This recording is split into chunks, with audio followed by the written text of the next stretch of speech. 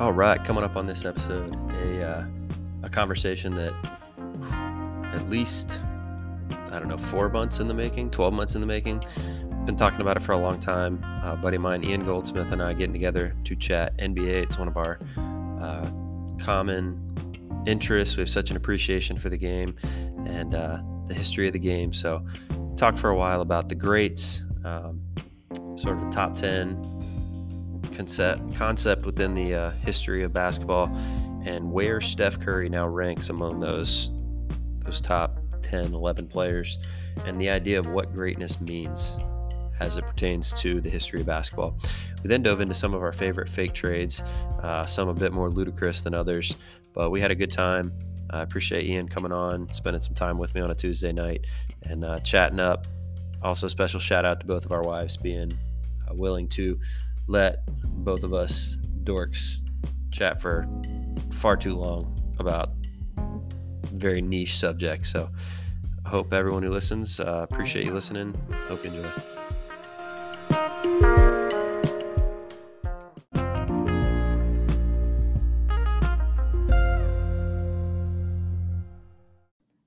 I think I can edit this audio after the fact, but I'm not really sure. And we're rolling. And so I've got Ian Goldsmith to my podcast. I made sure to note that your Twitter handle is at GOLDSMII. Is that correct? It is. It is. There's a story to that, actually. The university I went to, University of Northern Iowa, our emails, they would do the first 7 letters of our last name and then the first letter of our first name. So mine was Goldsmith at IaNBA.edu. And it was kind of like a running joke. You'd ask people what their email handle was. Like my friend David Naylor was Naylord. And so I was like, I'm just going to keep that forever. And I haven't changed it since. Well, I gotta mention that because you're a funny follow on Twitter. I enjoy your Twitter. Thank you. And You're probably one Instagram of the 6 too. people that you're one of the 6 people that consistently engage in my Twitter. So I very much appreciate that compliment. Yeah, well, you're one of the ones that I go to if I actually take the time to log on Twitter and spend a reasonable amount of time on there, as opposed to Instagram, where I believe you are funny in that too. Kristen tells me sometimes, but I'm not on there very much. So I guess I see it occasionally. Yeah, I am constantly torn between what I want to do, which is make really stupid jokes on Instagram, and what Jackie suggests I do, my wife, which is promote my DJ business on Instagram. And so it usually falls somewhere in between the two, which usually means never posting. But Well, and I can fully I'm struggling for words here. I can fully validate. There it is. Validate the DJ business, because we were at Elam's wedding this past weekend, and that was another banger. We had Matt Wood off to the side. I remember at one point, I don't remember what songs you transitioned from, but Matt Wood just like got this very like stoic almost face, very very serious, and he looked at me and he was like, "That was such a good transition." Between one song and the next. Oh, that's such a compliment. Like, those are my favorite. I love when I do weddings where friends are at, because that's like the real form of validation. Like, it's one thing to have a bunch of strangers like react to a song or a transition, but when you have that person that knows you and gives you that that stank face, like, oh yeah, like that, oh right there, like that. That's when it really hits for me. It's like, yes, all right.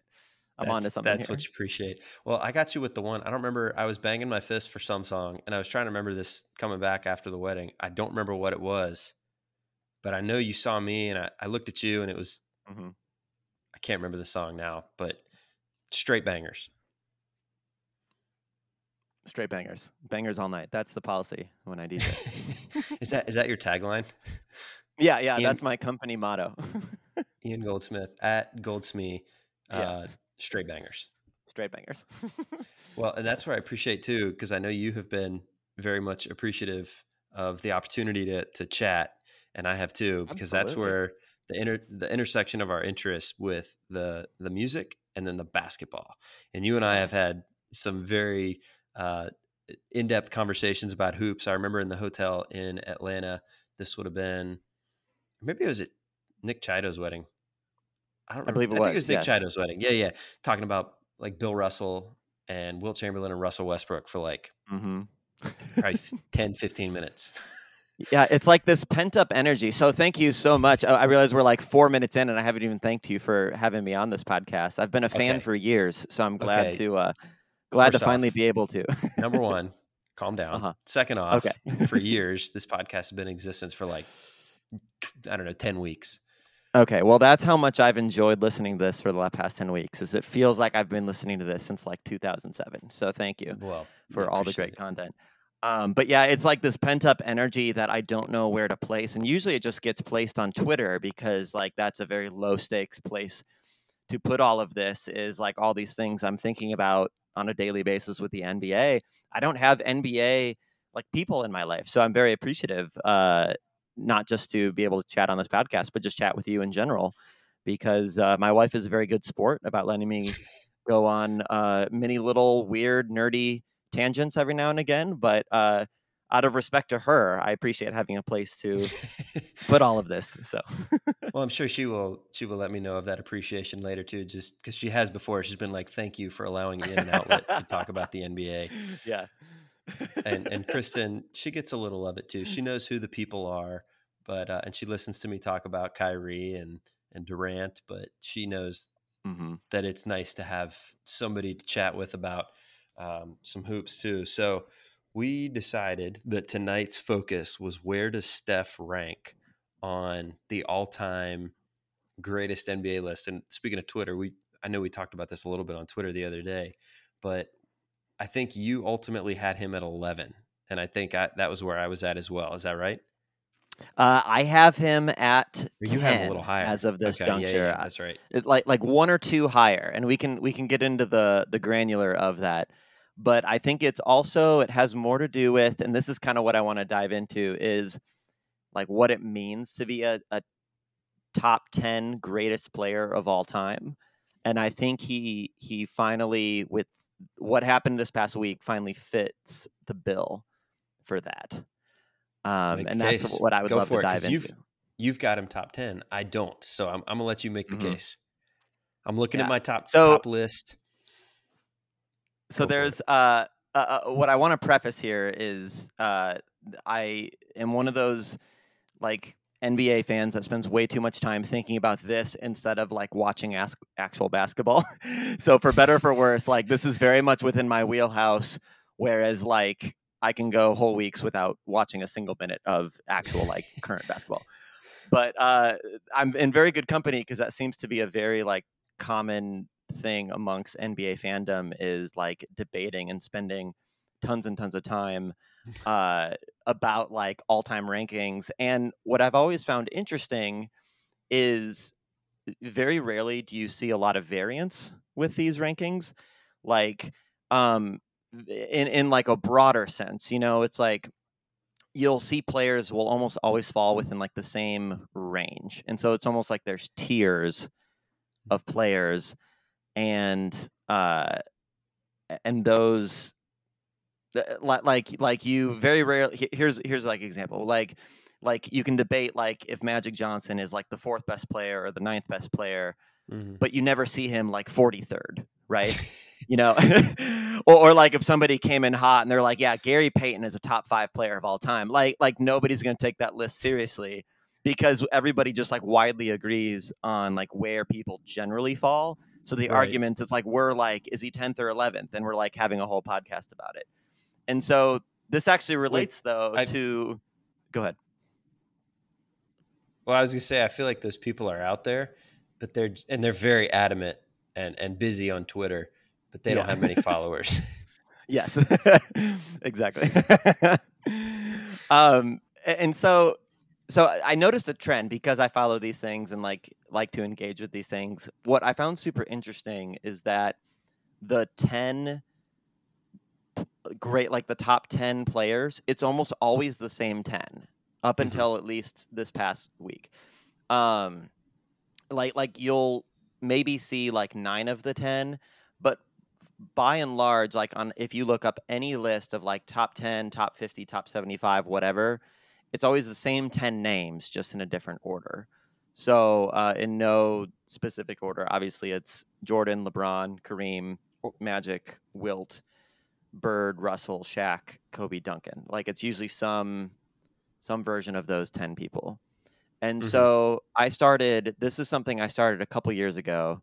Again, thank you for letting me provide all this context. A couple years ago, I started like getting really nerdy and trying to figure out like, why is it these 10? Like, it's so fascinating that even though we all like love debating this, it's almost always these same 10 people. Like you'll sometimes have Hakeem Olajuwon thrown in there. You'll sometimes see like an Oscar Robinson or something like that. But like, again, it's like these 10 people. And I actually like went through, and this again was a couple years ago, but I went through and I think it was 23 different like rankings that I found, like recent rankings. And I actually like, I'm not going to go through it all, but I like put in all this data and like listed where each of those players were on each list and then like came out with the averages. And I'll share this with you separately. This is way too much for this podcast, but like the data proved it. It was like of these 10 players, even the least frequented mentioned person, which I think was Shaq, if I remember right, he still of the 23 lists he was still in the top 10 on 19 of those 23 lists. So he was the least frequent person that made of those 10, and he still made it like 83% of the time. Yeah, that's really interesting. So, yeah. So I started trying to figure out like, so what do these 10 players have in common? And I ended up really good. Yeah, they're really good. They're good at basketball. There we go. We solved it. And that actually is, I guess, an important clarification. Anytime you have this conversation, is like the difference between best and greatest. So let me bring it back to you for a second. Like, how would you describe to somebody? Because I imagine you also agree that there is a difference. But like, how would you describe to somebody the difference between like the best basketball players of all time and then the greatest basketball players of all time? I don't know. Maybe I take a different angle than you because I feel like they're pretty synonymous. And my research has gone into spending, I think I mentioned this to you earlier in the week, like way too much time on Basketball Reference than one should be spending on Basketball Reference, and accounting for things like how many times were they a league champion, how many times MVP. I really condensed it into like, how many times did they finish in the top 3, top 5, top 7, top 9 of the MVP? Where were they at in the all NBA rankings? You know, how many times did they lead the league in scoring? Were they all defense? Where are they at all time in some of these statistics? Where are they at for PER? As much as I hate PER, I think it matters in the fact that it does account for how good you were on the court and how much of an impact you made for your team in the game. And so I sort of put all those things together, and I also accounted for things like I've got MJ number 1, and obviously part of that is he revolutionized the league. I mean, when he came in, it was Bird Magic. It was a little more maybe we think old school now, but he changed the game in a sense. And he's one of the few guys in the history of the league that has done so. Steph now being a part of that too, where I've had for him his little blurb, I've got that he's changed the game because when he came in, the threes became such a commodity. So going back to your question, I kind of relate best and greatest. And to me, it's sort of a quantitative thing with those factors, because I have to rely on that because I didn't watch these guys. Like I never saw any Kareem. No offense to Kareem Abdul-Jabbar, but I didn't watch any of him. You know, when he was dominating the league in the 80s, I was not even in existence. So I can't really speak to how good he was. And Oscar Robinson is always the one to me. It's like, okay, well, sure, he like put up some numbers, and I have him 16th on my list, but I never watched him lead the league in assists. So I can't really attest to how good he was on the court.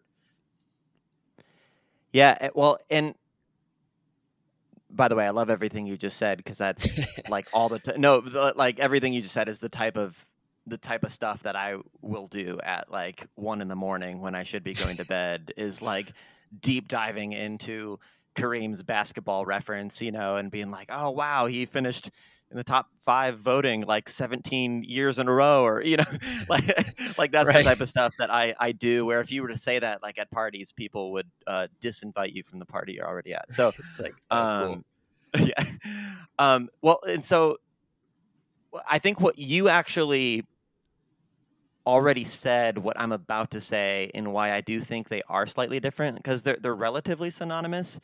But I think the way I differentiate is like I'm trying to think of 2 basketball players if like Damian Mehmet Lillard. Okur and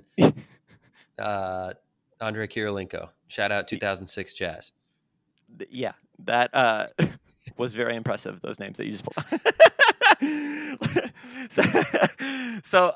Okay, so like to prove my point of like best and greatest, I think these are like very extreme examples. But if you were to take like Damian Lillard and Bob Cousy, like Right. like I think just at the craft of basketball, like Damian Lillard, I'm betting is a better basketball player than Bob Cousy. But there's additional like context and weight that comes with like what Bob Cousy did in the course of his career and in the timing of it and what it means in terms of NBA history than what Damian Lillard has done. And that's not a knock on Damian Lillard. It's just the reality of like players continue to get better, and like a player can be really good. But I think when it comes to this conversation about greatness, especially when you get to like the upper pantheon of players, like I think there's other kind of intangible facts or intangible elements that come into play too. And that's basically everything you said. Like when you're Yeah. talking about Steph and Jordan as being players that like weren't just good at basketball, but they were good in a way that it changed the game. Like I think stuff like that is factored in. So I actually I just sent you a PDF because I'm this much of a nerd. This is something I came up with a while Oh, ago. This is the man. first and only time I've shared this. I realize this makes for great podcasting, a visual aid that nobody can see besides you. But it's a flow chart that I came up with of like what I think goes into greatness. Oh, my gosh. This And is so awesome. it's basically, to me, it's excellence plus legacy. And so like excellence to me is like what makes a good basketball player, like an excellent basketball player. But then legacy is like the intangible stuff. So if you're Yeah, to break it down further, go ahead. I'm all for a good visual aid. I'm definitely, I've learned over the years, a visual learner, so I appreciate this. Yes. And being an audio medium, yeah, nobody can see this, but Right. the way Right. the way that you've got it broken down with excellence and then the legacy, impactful quality, I definitely think when I look at this greatest list, I categorize the impactful thing for a select few guys: LeBron, Steph, Mm-hmm. Jordan, maybe Kobe to an extent, Shaq a little bit. And then the Mm-hmm. achievements was really where I based things off of for the majority of Mm-hmm. guys. But I think I like how you have it here with achievements and accumulation. I love this chart so much. The achievements and accumulation. You're like the one person I know that would like really appreciate this. So Yeah, I really appreciate this. because I think if you keep breaking it down like further, so like the most simple is obviously greatness is excellence plus legacy. But then if you were to break it down to the next level, it's like greatness is achievements over time that were both iconic and impactful. Mm-hmm. Or if you like really broke it down into like the most subcategories, like stats, accolades, like team success, the role you played on that team, like longevity, consistency, if you were like popular, if you were memorable, if you were unique, and if you had some type of like influence on future basketball. Like to me, like all of those things combined are what make a great player. Well, and I think that's where Karl Malone probably most specifically comes into play, because he didn't have championships. He had the two-time MVP, but one of them probably was people were just sick of voting Jordan, so they voted for him. And so, but because of the fact that he played for, I don't have his page on Basketball Reference pulled up, but the fact that he played for what, like 18 seasons? Yeah. Does that sound about right? 18 seasons. And he was 14 times All NBA. He scored a crap ton of points. He was in the top 5 of the MVP 9 times, had a ton of rebounds, ton of steals, scored a bunch of points, which means he got a bunch of field goals, had a bunch of free throws. That elevates him because in your chart as you're showing, he ends up in the longevity and excellence categories because he played for so long. And Kareem had a little bit of that too, even though his was a little bit more magnified in terms of success and recognition. Yeah. Well, and I think Karl Malone is like a perfect example when you think about, or even his teammate John Stockton, I think is like a pinnacle example of like being really good for a really long time, but was never like great, whereas somebody like Bill Walton was like arguably the best player in the league for like 2 years. People were like, well, I also wasn't alive in the 70s, but like, from what I understand, it's like there was a time when people were genuinely like, oh, Bill Walton's like passing Kareem Abdul-Jabbar as the best center in the league, but like you look at their careers and you'll probably see John Stockton, or even a more extreme example like Derrick Rose. Like Derrick Rose and John Stockton, You're never going to see Derrick Rose over John Stockton on any like greatest all-time list, even though 2011 Derrick Rose was so good in MVP. Like John Stockton, I think was like 8th in MVP voting one year, and that was the year he had like 15 assists a game. Like, so I mean, yeah, we're probably getting way too granular into this, but I think so. The reason I want to give all this context is because this all relates to the Steph part of this conversation. Yes. And to me, he is now a top 10 player when you factor in all aspects of this. Specifically, I think in terms of the being unique and influential and admired, like all the legacy elements to this. I think in terms of what he means for this league now and moving forward, I think he now has to be part of that tier, even if it means that tier is now 11 people or 12 people. I think it's going to be hard to leave him out of those conversations because of how much of an impact he's made on this league, but also because he has now won the number of championships he's won combined with all of his other individual accomplishments. Yeah, I think I was fully prepared coming in tonight because I've been like you. I keep my list active and I updated it and I think about it and I I was fully prepared to alter Steph's place in these rankings, and I appreciate everything that you just gave me because I'm sitting here staring at my 10, which is Hakeem, and I'm sitting here looking at Steph, who's my 11, and I've got Hakeem as a 2-time champ, and I compare that with Steph, who's obviously a 4-time champ. And then I look at the fact that Steph was an MVP of the finals and Hakeem never was there. And Hakeem's a 1-time MVP. Steph's a 2-time MVP. We have Steph has finished in the top 6 5 times, and Hakeem finished in the top 7 10 times. And I think where I placed a lot more validity for Hakeem was the fact that he was a 2-time Defensive Player of the Year. So he's the best defender according to voters, and he's a 12-time All-NBA, whereas Steph was only 6-time All-NBA.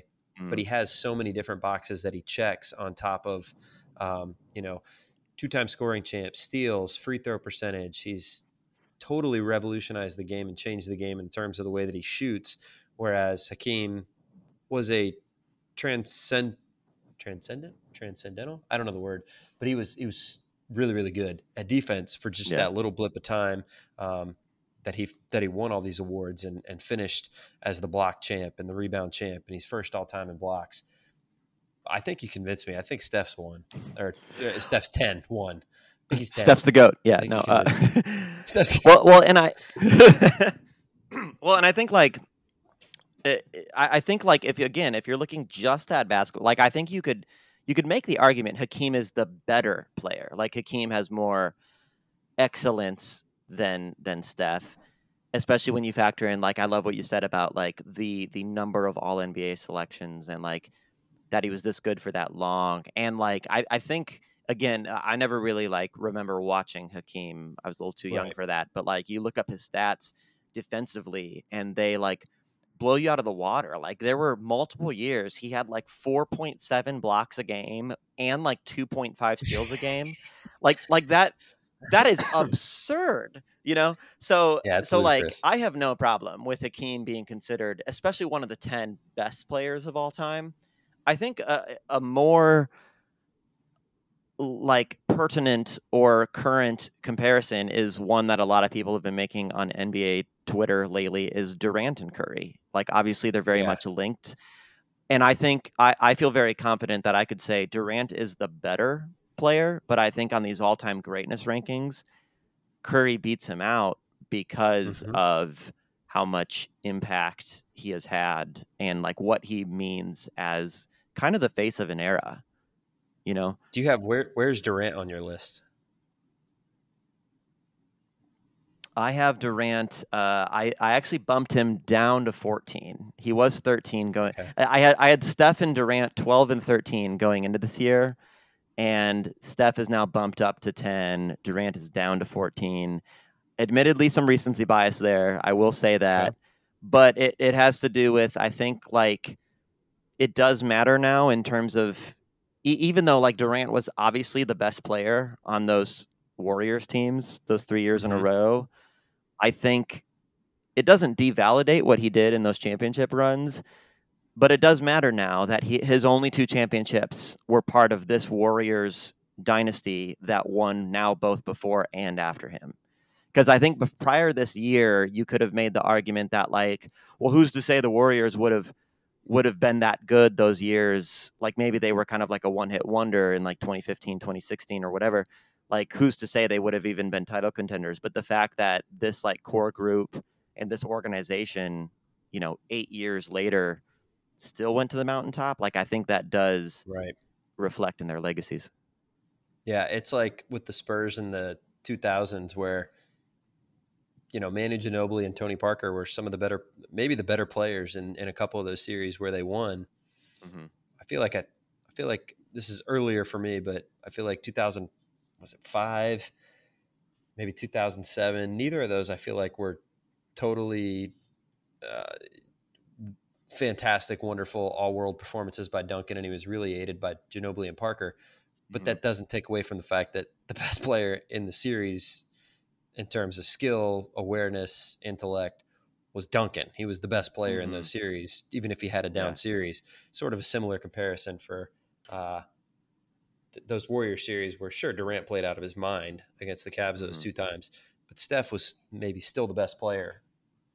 I don't know, in those series. I have Durant 15, and Okay. I've never sort of wavered from that in the fact that he's right above Oscar for me and Jerry West, Dr. J, who I didn't see play, and right below Moses Mm-hmm. Malone and Karl Malone and Bird and Steph and Olajuwon. I don't know if Durant has a chance to move up for that list for me, because I think for me it's going to depend on, does he win another championship? Does he win another Mm-hmm. MVP? And I don't think that's happening for my guy here. Yeah. And that goes to another point where I think if you look at these all-time greatness rankings from an umbrella point of view, I think it's healthy to think of it more in terms of tiers instead of exact ranking. It's less fun. It's more fun to like pick apart like is Mhm. Durant 13th or 15th? Like those are the fun Right. conversations, but like I think it's pretty clear he's on whatever tier that is with the other players you mentioned, Dr. J, Moses Malone, Karl Malone, like they're in like very much a tier together. Yes. But I think especially the higher you get, it gets more and more difficult to jump tiers. And I think that's what Steph did for me this year is he went from that tier of players we were just talking about, that, Jerry West, Kevin Durant, Dr. J tier, and he's now in the Duncan, Kobe, Bird tier. Yeah. Uh, and I also liked bringing like what you said about Tim Duncan too, where it's like he might not have been the best player on some of those teams or some of those runs, but he was probably the most valuable, the most important, and that's like a Mhm. whole other conversation about like MVP and stuff. But I think it's interesting how like one title completely like revalidates and recontextualizes players.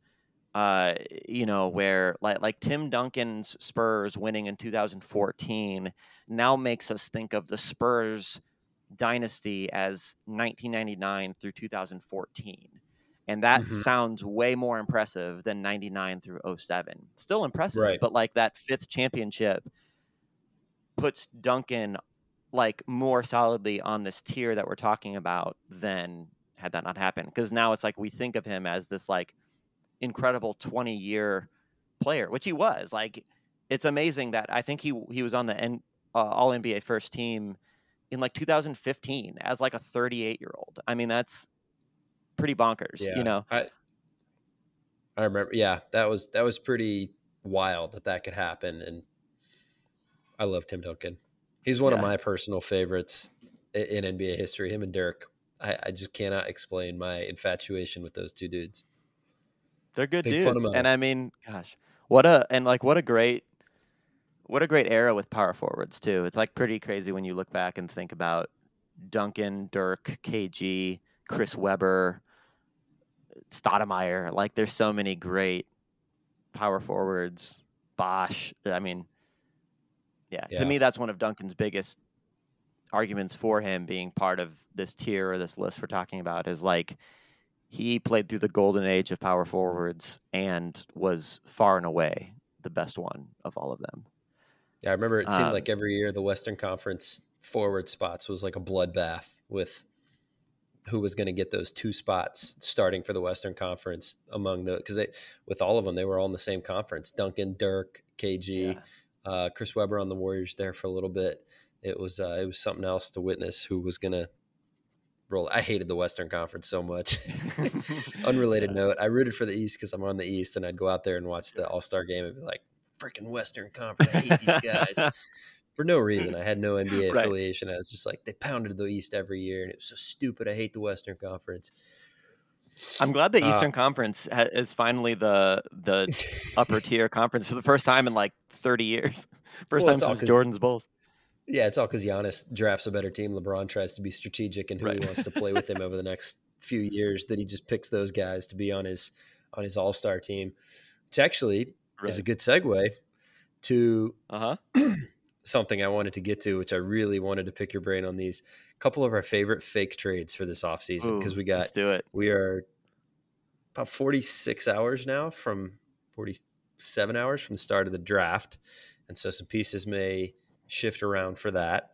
But I had a good time with these because, as you know, on Twitter, I've seen your interactions, and I know you do it too, where you post stuff, the trades that you come up with, and you want to see if you get some interaction from folks on these ridiculous thoughts that we had. And I had the one a couple weeks ago with, what was it, Westbrook moving around and LeBron, and I don't even remember what nonsense I put out there. Yeah, I think the basis of it, I can't remember the specifics, but the basis of it was, I think, Harden and LeBron were switching spots. But you had Westbrook going somewhere too. I can't remember exactly, but it was one of those things where when I think out loud, I was in my car. I want to say I was in like I remember this well. I was in the Chick-fil-A drive-through line, and like I think out loud, I went, "That's insane," and then I thought about it some more, and I was like, "I don't hate it." Well, that's right. I forgot. I sat out in my makeshift podcast studio, the garage, and actually detailed that one a little bit. And yeah, I guess it wasn't as insane as I remember. But so if you want to hop on board with some of these categories, I actually categorized mine. So you can think about where yours would fit, and I'll just hit you with mine, and you can hit me with yours. So my first fake trade that I came up with is in the category of boring, realistic, yet slightly intriguing. So I don't know if you got any that fit that category. I'll go with mine first, give you some time to think on yours and see if you got any that fit this category. Boring, realistic, yet slightly intriguing. And so my first one I got is Rudy Gobert to the Pacers for Miles Turner and the trade exceptions of Doug McDermott and Jeremy Lamb. Okay. So Rudy Gobert to the Pacers, Miles Turner, Doug McDermott, Jeremy. Okay. Yeah, a couple trade exceptions. It's basically a Rudy Gobert for Miles Turner straight up swap. But we got to throw some money in there on the Indiana side to make it work.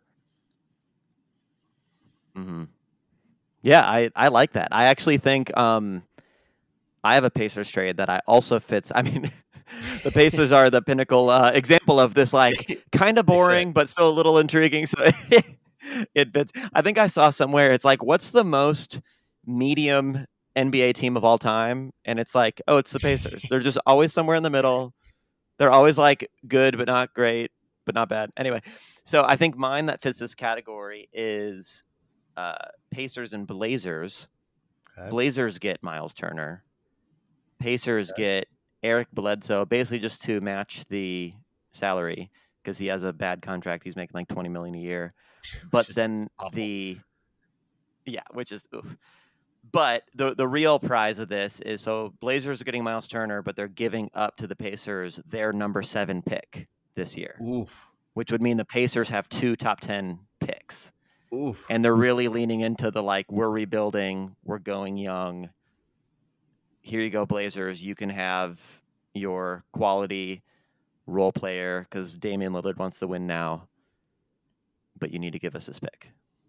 Man, I feel like that's a tough sell for the Blazers. Is not only are we not trading Damian Lillard, but Blazers fans, feel free to unstrap your seatbelt because we're also giving away the number 7 pick.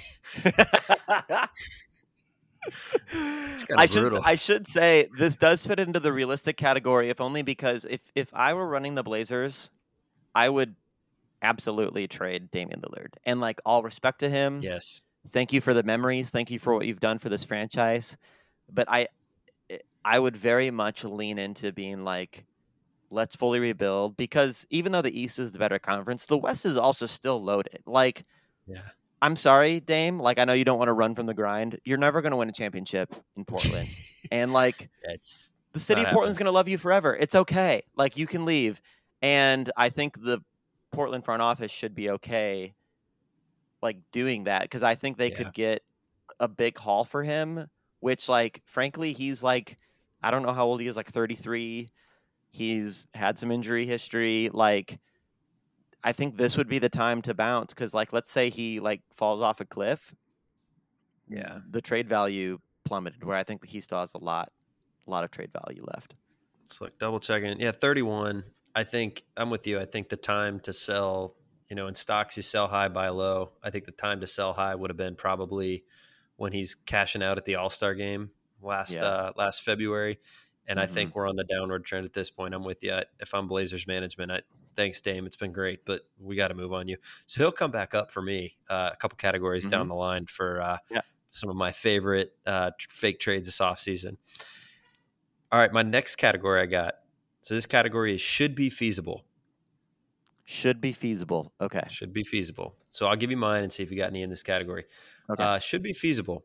Zach LaVine and the 18th pick to the Charlotte Hornets for Gordon Hayward and the 15th pick. So essentially a 3-pick swap between the Bulls and the Hornets, my Hornets. And we trade a Zach LaVine expiring contract for Gordon Hayward and his $61 million over the next 2 seasons. So laying out the case why Charlotte would do it, get rid of Hayward, avoid paying him. He's only played in 60% of games the last 3 seasons. You only fall back 3 picks in the draft. Why Chicago would do it, you do get to move up 3 picks, and you get something for LaVine, who may end up walking anyway. Hayward maybe is not a terrible replacement for LaVine. He might even occupy the same role with fewer, shot volume. I think that's interesting. I think that's admittedly, I think if I'm the Bulls, I say no. Because even though I think there is a very real risk LaVine is testing the market, and I think I would love the fit of him on Charlotte. I think that actually would be really exciting. So I would love to see that happen. Yeah. I do wonder if there would need to be a little extra spice there. And it's too bad, because I think for what it's worth, I do think Gordon Hayward can still be a really good player. It's just he has so inconsistently been on the court in the past few seasons. But I think I'm rooting for him to have this season where everybody goes oh yeah, I forgot about Gordon Hayward. This guy rocks. So it could work for the Bulls, but I think I don't know. It should be feasible. I'll give you that. I gotta hit you with some numbers that I found looking at their basketball reference. So Zach LaVine career splits. First off, they have the exact same career free throw percentage at 83%. Zach LaVine career 46% from the floor. Gordon Hayward 44% from the floor. Zach LaVine 39% from 3. Gordon Hayward 37% from 3. So they are literally 2 Interesting. percentage points off in each category. I thought that was wild when I looked into that. That's interesting. And those are career numbers? Yeah. Okay. Yeah, that is interesting. I do think, for what it's worth, a little skewed, because I think Zach LaVine has very greatly improved his shooting lately. Yeah. Like, I think he's turned into a legitimate 3-point threat in a way that he wasn't, like, in his, like, Timberwolves days. But that is interesting, because it does help you. It helps take recency bias out of it, that it's like, oh yeah, Gordon Hayward can ball. Like, this guy has been Yeah, really that's true. good for a really long time. But um, it does make you wonder. It's like, do we overrate LaVine? Do we underrate Hayward? I'm not It's sure. almost like their career trajectory is like LaVine started off and has gotten better, and Hayward Mm-hmm. has started better and gotten poorly. And it's like Yeah. the classic supply and demand chart that is met in the middle. Mm-hmm. Yeah. And I mean, it does also, there's a billion NBA what ifs, but one of those is like Hayward's terrible injury in the very first game of, I forget which season that was, Right. but his like first game with the Celtics. And so I do wonder how much differently we would view his career had that never happened, because there was a pretty clear like before and after, and he was still pretty young at the time. I think like 27-ish maybe.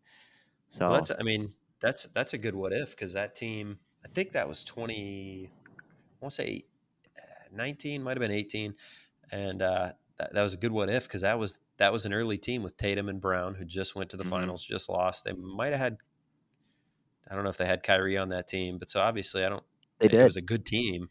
Yeah, and so that they could have gone to greater heights than this team that just lost in the finals in 6 games. I think or one version of the starting five that year was Kyrie at the 1, Jaylen Brown at the 2, Hayward at the 3, Tatum at the 4, Horford at the 5. Like, on paper, like all of those people healthy in their prime, whatever, like on paper, that's a ridiculous team. That's very impressive, yeah. Especially because we saw what the like Brown, Tatum, Horford combo like can do just this past year. And to think that like Hayward and Irving were actually the 2 stars of that team is like pretty wild when you think in hindsight. Yeah. So it's And a big a whatever. younger Horford. Mm-hmm. Yeah. As far as the should be feasible trade, not 100% sure this fits, but it's the one of the 5 I wrote down, the one that I think fits the most. Okay, hold on. Let me tell you. Let me see how many categories I got. 1, 2, 3, 4. Okay, I have 6 categories, but I have a feeling none are going to be in my 6 categories, so that's fine. These are all ranging from most sane trade potentialities to the least sane. That's kind of the order I'm giving them anyway, so I think this works. So it's another Pacers one for me. Obviously, you can tell I'm very fascinated by the Pacers because I feel like they have a lot of really good players. Yeah, yeah. Like, they have a lot of really good players, and I feel like at least they should be trying to not tank, but like they should really prioritize their like young players like Halliburton and stuff. So here's the one I came up with is Pacers Pelicans. Pacers get just a weird hodgepodge of Devontae Graham, Jackson Hayes. I threw in Garrett Temple to make the salaries work. But then the number 8 pick of this year. So you kind of see a trend where like I think they should shoot for like the Blazers or the Pelicans because they both have top 10 picks, but they're both trying to be playoff contenders, whereas the Pacers, I think, are going the opposite direction. So all of that, but then the Pelicans get Malcolm Brogdon. I knew that's who you were going to say. So here's the case. I kind of already said it for the Pacers. Basically, they are going younger, but the reason they're doing it is to get 2 top 10 picks. The reason the Pelicans do it is because up until like a month ago, the final month of the season, they weren't expecting to have a top 10 pick this year because it's actually the Lakers pick. Right. And so they were committed to not even having this pick anyway. They're also committed to very much, especially after giving the Suns a hard time in the first round without Zion, I think they're very much in like a win now mode. And so that number 8 pick could end up being like really useful as a player, but I think it's even more useful for them as an asset. Whereas I think what they're missing on that team is like a true point guard. So Yeah. so picture this. This would be their starting five. It would be Brogdon at the 1, McCollum at the 2, Ingram at the 3, Zion at the 4, Valanciunas at the 5. That's Yeah. a terrifying. And then you have Herb Jones still coming off the bench for defense. That's a legit. I think that's a contender. I don't hate that. Yeah, I don't know if that competes with your Warriors and your maybe your Clippers if Kawhi decides he ever wants to play basketball again, and some of those more upper echelon West teams, the Suns, maybe if they run it back with who they got. Although I don't think that's going to happen. I don't hate that one because you're right. They need somebody to kind of go with the Ingram, Zion, assuming he wants to play basketball. Right. McCollum thing. Somebody give it to McCollum to shoot. Somebody to distribute to Ingram. Somebody to be out there as a floor general when you don't have some of those guys. I'm like, yeah, I don't hate that. I'm kind of with you. I don't know that the Pelicans, in terms of who's more valuable to them, Malcolm Brogdon or the number 8 pick, it's got to clearly be Brogdon. I will say, for what it's worth, I think this is to play advocate against myself here. The thing about bringing in, the thing about that 8 pick and bringing in like a really talented rookie, I mean, they really hit on, I forget where they drafted Herb Jones this past year, but he was like not a high pick, and they really hit on him. So if they did that again at the 8 pick, they could have a really quality role player. And like, that is a team that, like the version of them that played the Suns in the first round was a team that like was really starting to figure out who had what role and how to best like share the duties. But that they're going to have a huge learning curve when Zion comes back. And I think this is going to be true regardless of who they add or subtract from the team. Just the core of McCollum, Ingram, Zion, Valanciunas, those are all like very score heavy players. And so I think they're going to have to really figure out how to distribute the ball. So I don't know if adding a floor general like Malcolm Brogdon helps or hurts that, because he strikes me as a player from what I've seen or what I know about him that like would be okay taking a back seat scoring wise and focus more on like defense and distribution, but maybe not. I don't know. I mean, maybe it'd be 5 people that all think they're supposed to be the best player on the team, and that backfires very quickly. Yeah, I think ultimately the Pacers probably say no because they don't want to give up in Brogdon, who they acquired, look to essentially build their team around. But I don't hate that one. That's a good one. Wish I'd have come up with that one. That's a good one. Thank you. All right, here's my next category. Okay. I'm doing a on the fly adjustment, Ime Udoka final style. I'm going to switch 2 of my categories. Ime Udoka for Doc Rivers. I'm going to go with category being, all right, so this is very highly, entirely unlikely. And it brings back up Lillard, who we talked about earlier. And this is a package that I think has been talked about a fair bit. The Heat send Duncan Robinson, Kyle Lowry, their 2024 first, their 2027 first to Portland for Damian Lillard. Miami goes all in. It pushes their chips in. They say, let's do it. We got Jimmy Butler. We got Damian Lillard. We got Bam Adebayo. We got the Heat culture. We got Spoelstra. We're going for it in this East that we feel like is attainable. Tyler Hero off the bench. Surround him with some pieces. I still think it's pretty highly unlikely, but what do you think of that one? From an entertainment standpoint, I love it. And I think none of my trades had the Heat involved, but I think I heard or read somewhere that they are like open for business this summer. Like everybody but Bam and Butler are on the table for them. Mm-hmm. So I do think they are going to make some noise. And I love this. Like I love the idea of going all in on like win now, big 3, Lillard, Butler, Adebayo. I think in this scenario, I think Hero has to be involved for the Blazers if they're committing to giving up Lillard. If only because I think like Lowry, love the guy, but I mean I thought this last summer when the Heat signed him to a relatively lucrative deal for being a 35-year-old with some injury history, like I thought that was a tough sell. So I think that's going to be even tougher of a sell after that kind of like came true a little bit this year. So I think like he's really just like salary filler in this trade. And so really then the gold mines here would be those picks and Duncan Robinson, but like Duncan Robinson was also not even playing for them Yeah. in a couple rounds this year of the playoffs. So I do think, I don't know if it's swapping out Robinson and Hero, but I think for just like putting myself in the Blazers' shoes, I think you're really going to have to offer something sweet, especially because they're going to totally play up the whole, like, even if they are looking to move him, they're going to really lean into the, like, well, this has been our franchise guy for a decade. He means so much to the city. Like, you really gotta give us something that the fans are going to hold on to if we send him packing. So, I think that's ultimately why that bumps this to a very highly, entirely unlikely category, because mhm. I think I'm with you. I think the Blazers are pretty adamant. We're not trading Lillard, not right now. That's not in our best interest. Yeah.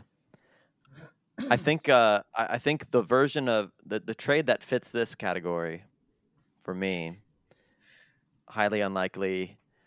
That we're not quite to the most bonkers trade yet, right? That's Oh I'm no, that's assuming a not. category coming up. Great, great, great. We got two categories to go. All right. So I think the one Three. that most fits this for me is Warriors Jazz, and there have been versions of this trade floating around for a while, but this is the one I came up with, which is Warriors get Rudy Gobert, Jazz get Wiggins, Moody, and then a 2025 first round pick for good measure.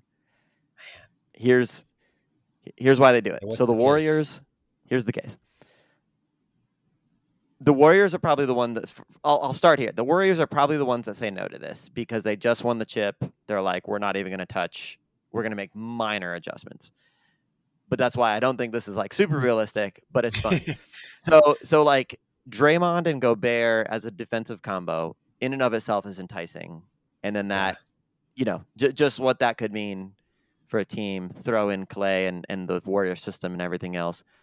But of all these Warriors teams, they've never really needed it, but they've also never had it. The elite rim protection that Gobert could give you, like they've always kind of gotten by being small. Like that was kind of their bread and butter, for a long time is like Draymond at the 5.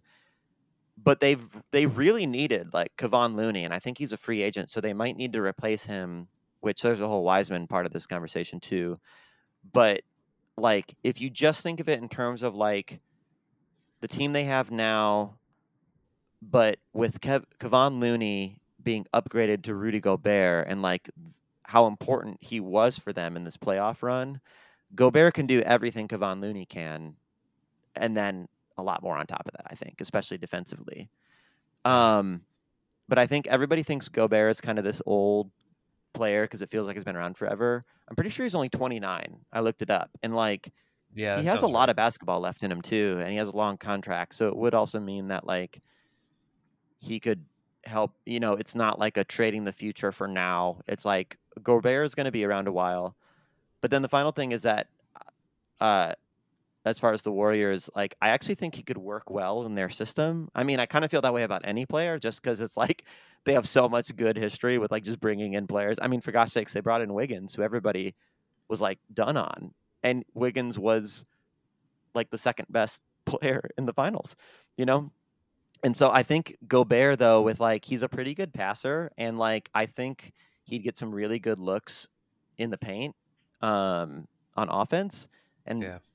I just I think people would be willing to pass to him in a way that Mitchell is not on Utah. you know? So and then the final thing is like Wiggins' value is at an all-time high right now because he just came off of this really great run. And I think some team is gonna bite on that and be like, he's this guy, which he might be. Honestly, I hope for him that he is, but I also like it's too. I think at this point, I would rather put money on that he's probably more the guy we saw in Minnesota for all those years than he is whoever he looked like over the past 2 weeks. Yeah, And I that's think maybe the probably Warriors accurate. should cash in on that while they can. Here's Sell why high. the here's why the Jazz do it. They have to break up the Mitchell Gobert like they have to completely revitalize this somehow. If it were up to me, they should just completely rebuild, but they strike me as a team that like would do a half measure. I think they desperately need wings. Like they've not had good like wings, especially defensively. Like Gobert was doing everything on defense for them, and they just had nobody to guard like, the Paul Georges of the world or whoever. He could add more offense with Mitchell and the perimeter defense. I threw in Moody, so he's another like young, pick that or not, like a young player that I think has a lot of room to grow. So they're also like it's kind of like a future thing. And then the 2025 first round pick was an interesting add on too, because like if the Warriors really lean into the like we're focused on the now, like I think yes, people are thinking like the Warriors could be sustainable for a while, which is very possible, but also like Steph is turning 35 next year, and like Draymond does not look the same athletically, and like there's a lot of reasons to think that like we may have just watched the last like deep playoff run by the Warriors by this core. Mm. So I think that 20 like a way off pick could end up being like really nice for a team if the Warriors are willing to give that up. But I digress. Yeah, I love that for the Jazz. I can picture Wiggins and Moody really blossoming in Utah, especially next to Mitchell. I think obviously that's why it's in this category. It doesn't work for the Warriors because they probably say, "Well, we're fine. We're going to run it back." And I think Gobert's essentially stuck in Utah. But for the category, not bad. Keeping pace with me, not bad. Let's see if you can come up. I got 3 more categories, and they're getting loony. This next one's getting just silly. Kevon Looney? Looney Tunes, Space Jam 2 shout out. Speaking of Space All Jam right. 2, I do have a trade involving that person, but that's probably the last one involved here. So go ahead. Don Cheadle for LeBron's real son, and just straight up, no picks involved. Yes. Yeah. All right, so this next category is called Dumb Next. And dumb, comma, next. So this one, don't need to spend much time within this category, but Kyrie and the Nets 2027 first-round pick via Philly to the Hawks for John Collins and Danilo Gallinari. We just give the Hawks Trae Young. We give them Kyrie Irving. We Bogdanovich, Kevin Huerter, Lou Will, who just chuck shots, screw defense, offensive explosions galore. I love this. Dumb. Also next. Yeah, next. But hilarious. That's pretty great. I like that one. I might have one that fits this category, but I might save it because I only have the 2 left, and it might fit. It might fit a category that you're about to say. So all right. So I'll leave that up. But I do like that. See, I'll give you the category name for the next one. Next category is "Ha, that ain't happening." Okay, this actually fits pretty well. Okay, for what I have, but you go first. All right, so ha, that ain't happening. Jayson Tatum and Derek White for LeBron, straight up, no picks involved. I love this. LeBron already owns a piece of the Fenway Group. His contract's Right. up after next season. Lakers are a dumpster fire. See if he can, be a mercenary of sorts, go win a championship in the other storied franchise, Boston. Catapult his legacy over Jordan, win a title, 4 cities.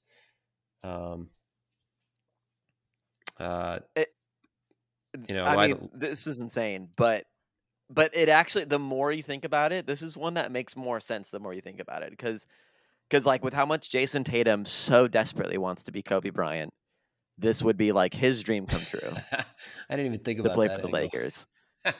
So like, I kind of love that, and like, I weirdly think that he could be a better fit because I think the Lakers are going to be hard pressed to trade Westbrook with his $47 million contract this year. Like a Westbrook, AD, Tatum trio doesn't actually sound half bad to me. Like in a way that the LeBron I debated where AD to put trio this. did. Yeah, I debated where to put this trade because I could see it maybe being more feasible than Kyrie to the Hawks. But Kyrie's definitely getting traded. The Celtics probably aren't doing anything. So that's where I ended up with it in this place. But I mean, the Lakers, why they would do it, LeBron suckered them into getting Westbrook. Now they're stuck with him. LeBron may leave anyway. They need assets. Boston could turn Tatum into a formidable, certifiable asset in LeBron. You know what he's going to bring you. So I didn't think it was crazy, but it definitely is not happening. Yeah. Let me ask you this: if this like LeBron from the past 3 weeks, like this LeBron who was just on it like Instagram playing basketball with his sons, if he was in the Warriors Celtics series that just happened instead of Tatum, like in Tatum's place, would the outcome be different? Well, I mean, we did see that 4 years in a row from 2015 through 2018, Yeah, but that's true. it probably goes better for him because I think Brown is a more dynamic playmaker than um, than LeBron had on the Cavs, and that's including Kyrie Irving. I think Brown offers a little bit more because he plays defense, whereas Kyrie doesn't. And Horford is maybe an upgraded Kevin Love. So I think the team that was around with Ime Udoka as coach, I think LeBron would have had, if you put him in the place of Tatum, it at least goes 7. I don't know if the Warriors have the same outcome, but I think it's a better spot for LeBron than any of his Cavs teams against the Warriors, and it's definitely a better circumstance for the Celtics. What do you think?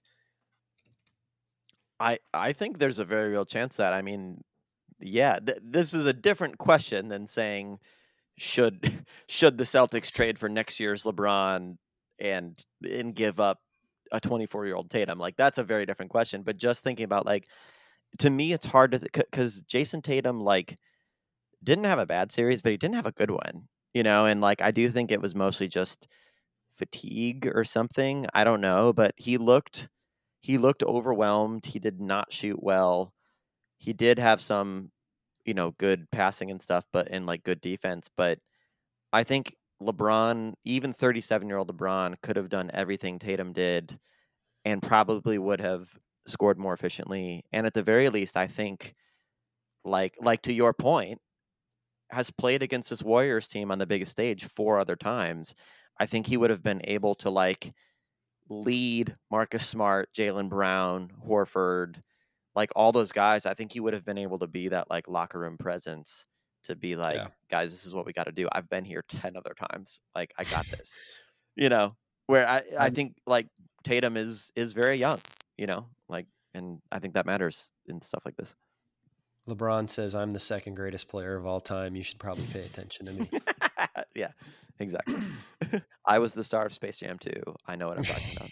Have you watched it? Get your HBO Yeah. Max subscription there, buddy. Yeah. Okay, what was the name of this category? Ha, that ain't happening. Yes. Ha, that ain't Okay. happening. Ha, that ain't happening. I think this one is mine. Timberwolves and Suns. Wolves get Mikal Bridges and whoever else they need to make this work. Suns get Karl Anthony Towns. Ooh, I love that for the Suns. Here's the brief case. Wolves, and I think the Suns would need to throw in something extra, but I think the Wolves are going to be in a tough spot within the next 2 years where this is clearly and should be Edwards' team, Anthony Mm-hmm. Edwards, because that dude is special. He's 20 years old. He's a fantastic actor. We found out. Did you watch Hustle on Netflix Oh, yet? I haven't watched it yet. No, it's on He's my. I saw it great again in that. today. I got to check it out. He's really great. But like he is going to be the franchise player that the Wolves haven't had since Kevin Garnett. And all respect to Karl Anthony Towns and his skills, but like Edwards is that guy. And I think there's going to be a weird thing of like whose team is this? Even next year with like a 21-year-old Anthony Edwards, I think he's already like going to be the leader of the team in a way that Cat isn't. So I think like basically just fully handing him the keys, giving him like a really solid defensive player who's also on kind of a similar trajectory age-wise and stuff with Mikal Bridges. Uh, I think that's the case for the Wolves. The Suns, the case is, I think it's pretty clear they don't intend to keep Ayton at this point. And so they're going to need a center. And like Karl Anthony Towns and Devin Booker are buds from way back. And Oh yeah. I think this maximizes like that reunion plus Chris Paul. Like I think that's a pretty formidable quote unquote big three. Like Chris Paul, Devin Booker, Karl Anthony Towns. Like I think that maximizes this very small window I think that they have with Chris Paul being the age he is. So Well, and to your point, it puts Mikal Bridges on the T-Wolves and takes a guy who would want the ball in his hands out of the picture because D'Angelo Russell and Anthony Edwards got that covered. So we don't need to give the ball to Towns. And meanwhile, in Phoenix, he could spread the floor and be another reliable outside shooter that DeAndre Ayton is not necessarily at this point. I don't hate that one at all. I love that one. I especially love it for the Suns, and I think it's tremendous for the Wolves too. I think you're selling yourself short there, Mr. Goldsmith. I feel like that one is at least in the dumb next category, if not very highly, entirely unlikely, moving up our category scale. I mean, I think where, to me, the that ain't happening part of this comes in is I think, like, the Suns have, like, very much invested in Mikal Bridges and embraced him, but I think it mostly is the Wolves. I think just with their history, I just don't think they're going to, like, just ship off Karl Anthony Towns that quickly. But, I mean, the case is there. I think that would make a very interesting Suns team, for sure. The tricky part, too, is within the West, swapping such key potential championship pieces, but which maybe elevates it to this category. But I like that trade. That's a good one. So you don't have any more left, right? I have one left. Oh, you have I don't one know left. If it fits whatever your final category is. It's definitely the most out there one, but I'll. Okay, so here's the category. We'll see if maybe it fits. That ain't happening. Versus final category is the Stanley Hudson circa. Boy, have you lost your mind? Because I'll help you find it.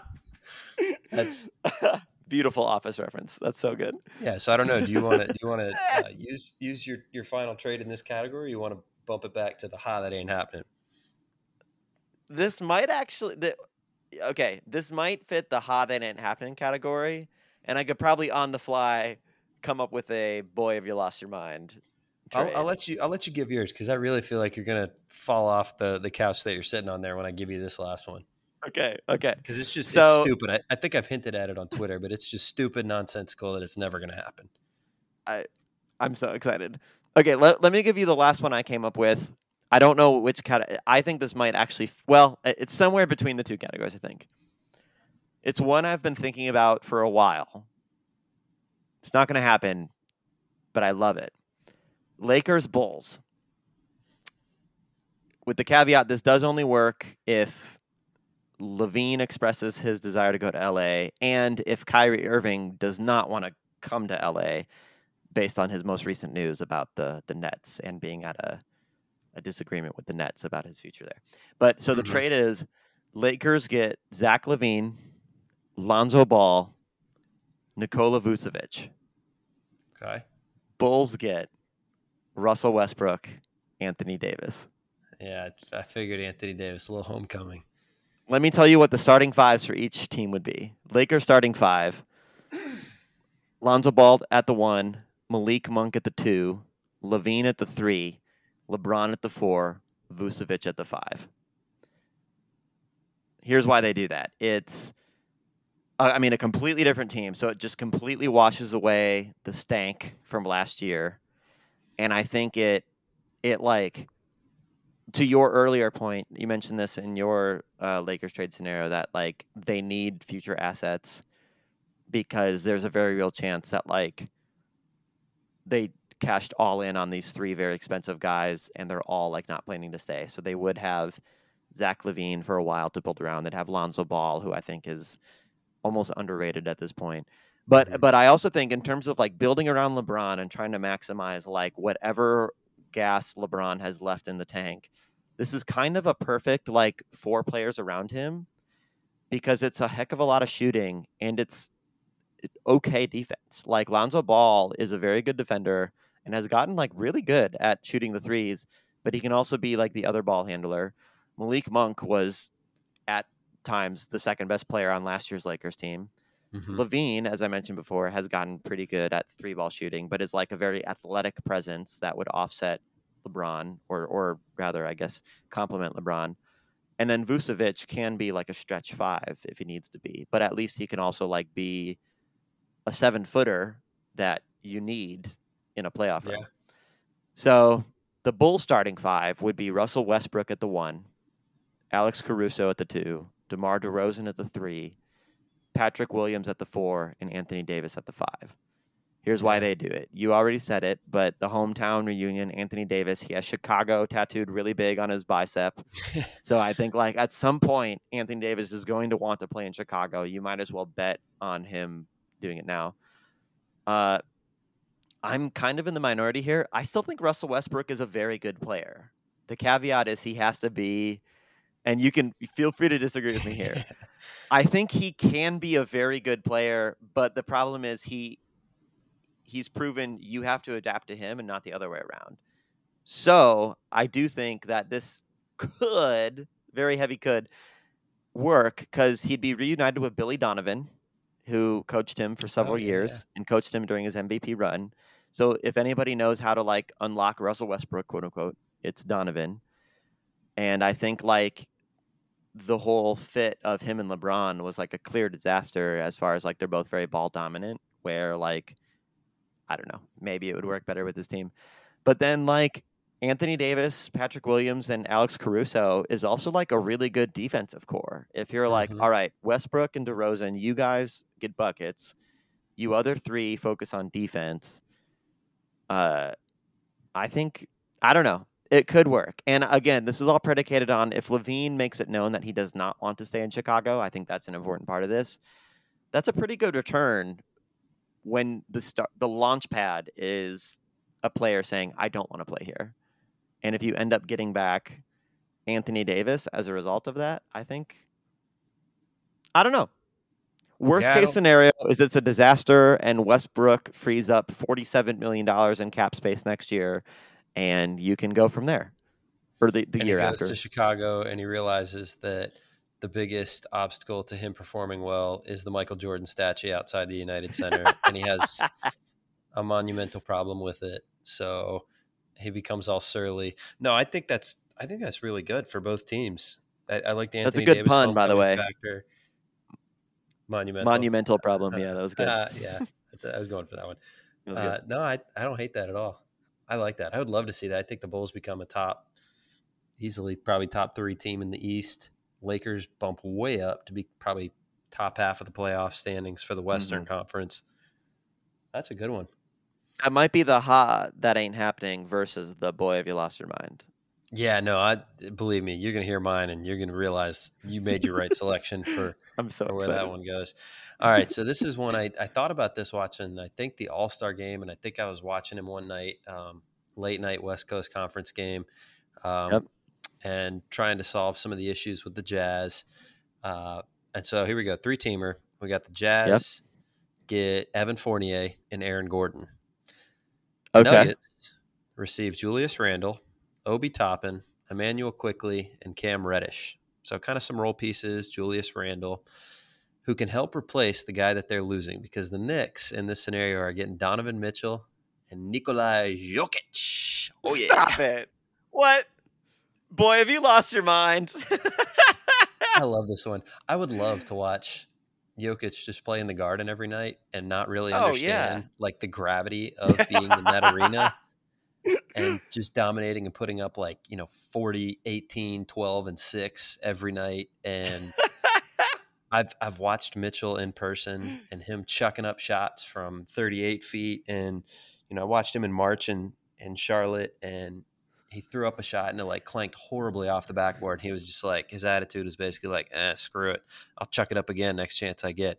Watching those two dudes run the Garden, run the Mecca every weeknight, that would be special. And so I know this trade is lunacy, but I just couldn't shake it. I had to give it its own category and had to give it some recognition. I love it. You've lost your mind. That's not happening. For starters, the Nuggets, I don't know if you could offer anything to the Nuggets to give up Jokic is just my guess. But I love the irony of Jokic becoming the best player in New York Knicks history and having no context or like rather just no emotional connection to like why Madison Square Garden matters. Like I Yeah, think like that he I love becomes the best player in Knicks history just by pedigree. They bump him for Billy Joel, and he's like, I don't know who that is. that. Is there any number of assets, I wonder, a 3-team trade where the Knicks end up with Kevin Durant and LeBron James? I feel like that would be the Ooh, ultimate, like, if they just are like, take everything we have, take all of our revenue from like our Garth Brooks concerts in the summer, take take free parking in downtown New York for a year, like take whatever you want and just go all in on being like, we're going to have two of the biggest stars in the NBA at the twilight of their career just do one final run and just say, and just James Dolan being like, it's worth it for the ticket sales, and then I'm out. Like, yeah, the Nuggets are like, you can take our name, our jerseys, in regards to Brooklyn. They'd say to the Lakers, like, just replace every time that they say Jerry West in winning time, just replace that with James Dolan, um, and give us those two guys. yeah. I think that's a good place for us to end. Is you go forth and try to figure out your best Okay. trades for LeBron and Kevin Durant to come upon the I love it. Knicks, and I'll do the same. And Perfect. also, what is the most insane Nikola Jokic trade? Because I'm feeling like at this point, the Nuggets would be like, "Oh, you offered us the entire Baltic. We're good. We'll take our 2-time back-to-back MVP." Yeah. Hey, All let right. me ask Well, you this. One sure. last thing, since we're on the topic. Nuggets title chances next year. 4%. Sounded like a good Hmm, number in my head. I don't think that sounds getting good. Murray back's not gonna. I don't think make the difference that they're hoping. Porter, great, congratulations. Jokic, I'm not sure if he's a one for a championship team. Maybe I Mm, love him, but I don't know. I'm not sure he's the Steph Curry on your championship team. I'm not sure if he's. We hmm. talked about him earlier. You're Tim Duncan. He's wonderful to have on your team. A great guy to watch if you love fundamental basketball. Not sure if he's your championship, leader. Yeah. I What do you think I'm think? higher on the Nuggets than most people. I think like I'm a very idealistic thinker here, but like they've managed to end up as like 4 seeds and 5 seeds for the last couple years without really having their like technically two and like second and third best guys. So I think on the chance you get those guys back and they are like the players that they were when they got hurt or somehow better. I know it's a big if, but I think they could be. I think Jokic is that special. Like they could be scary good if they built like those players could in theory fit perfectly around him and like really make a lot of noise. Well, we shall see. Ian Goldsmith, thank you for being on my podcast, my much vaulted, very famous, highly popular podcast. Thank you so much. I've been wanting to do this since I was 7 years old and started listening to Matt on the Mic as a wee boy. So I'm so thankful to have you spend almost 90 minutes of your time with me tonight. Yeah, it's a marvelous thing. All right. We'll talk soon. Sounds good. See you, Matt.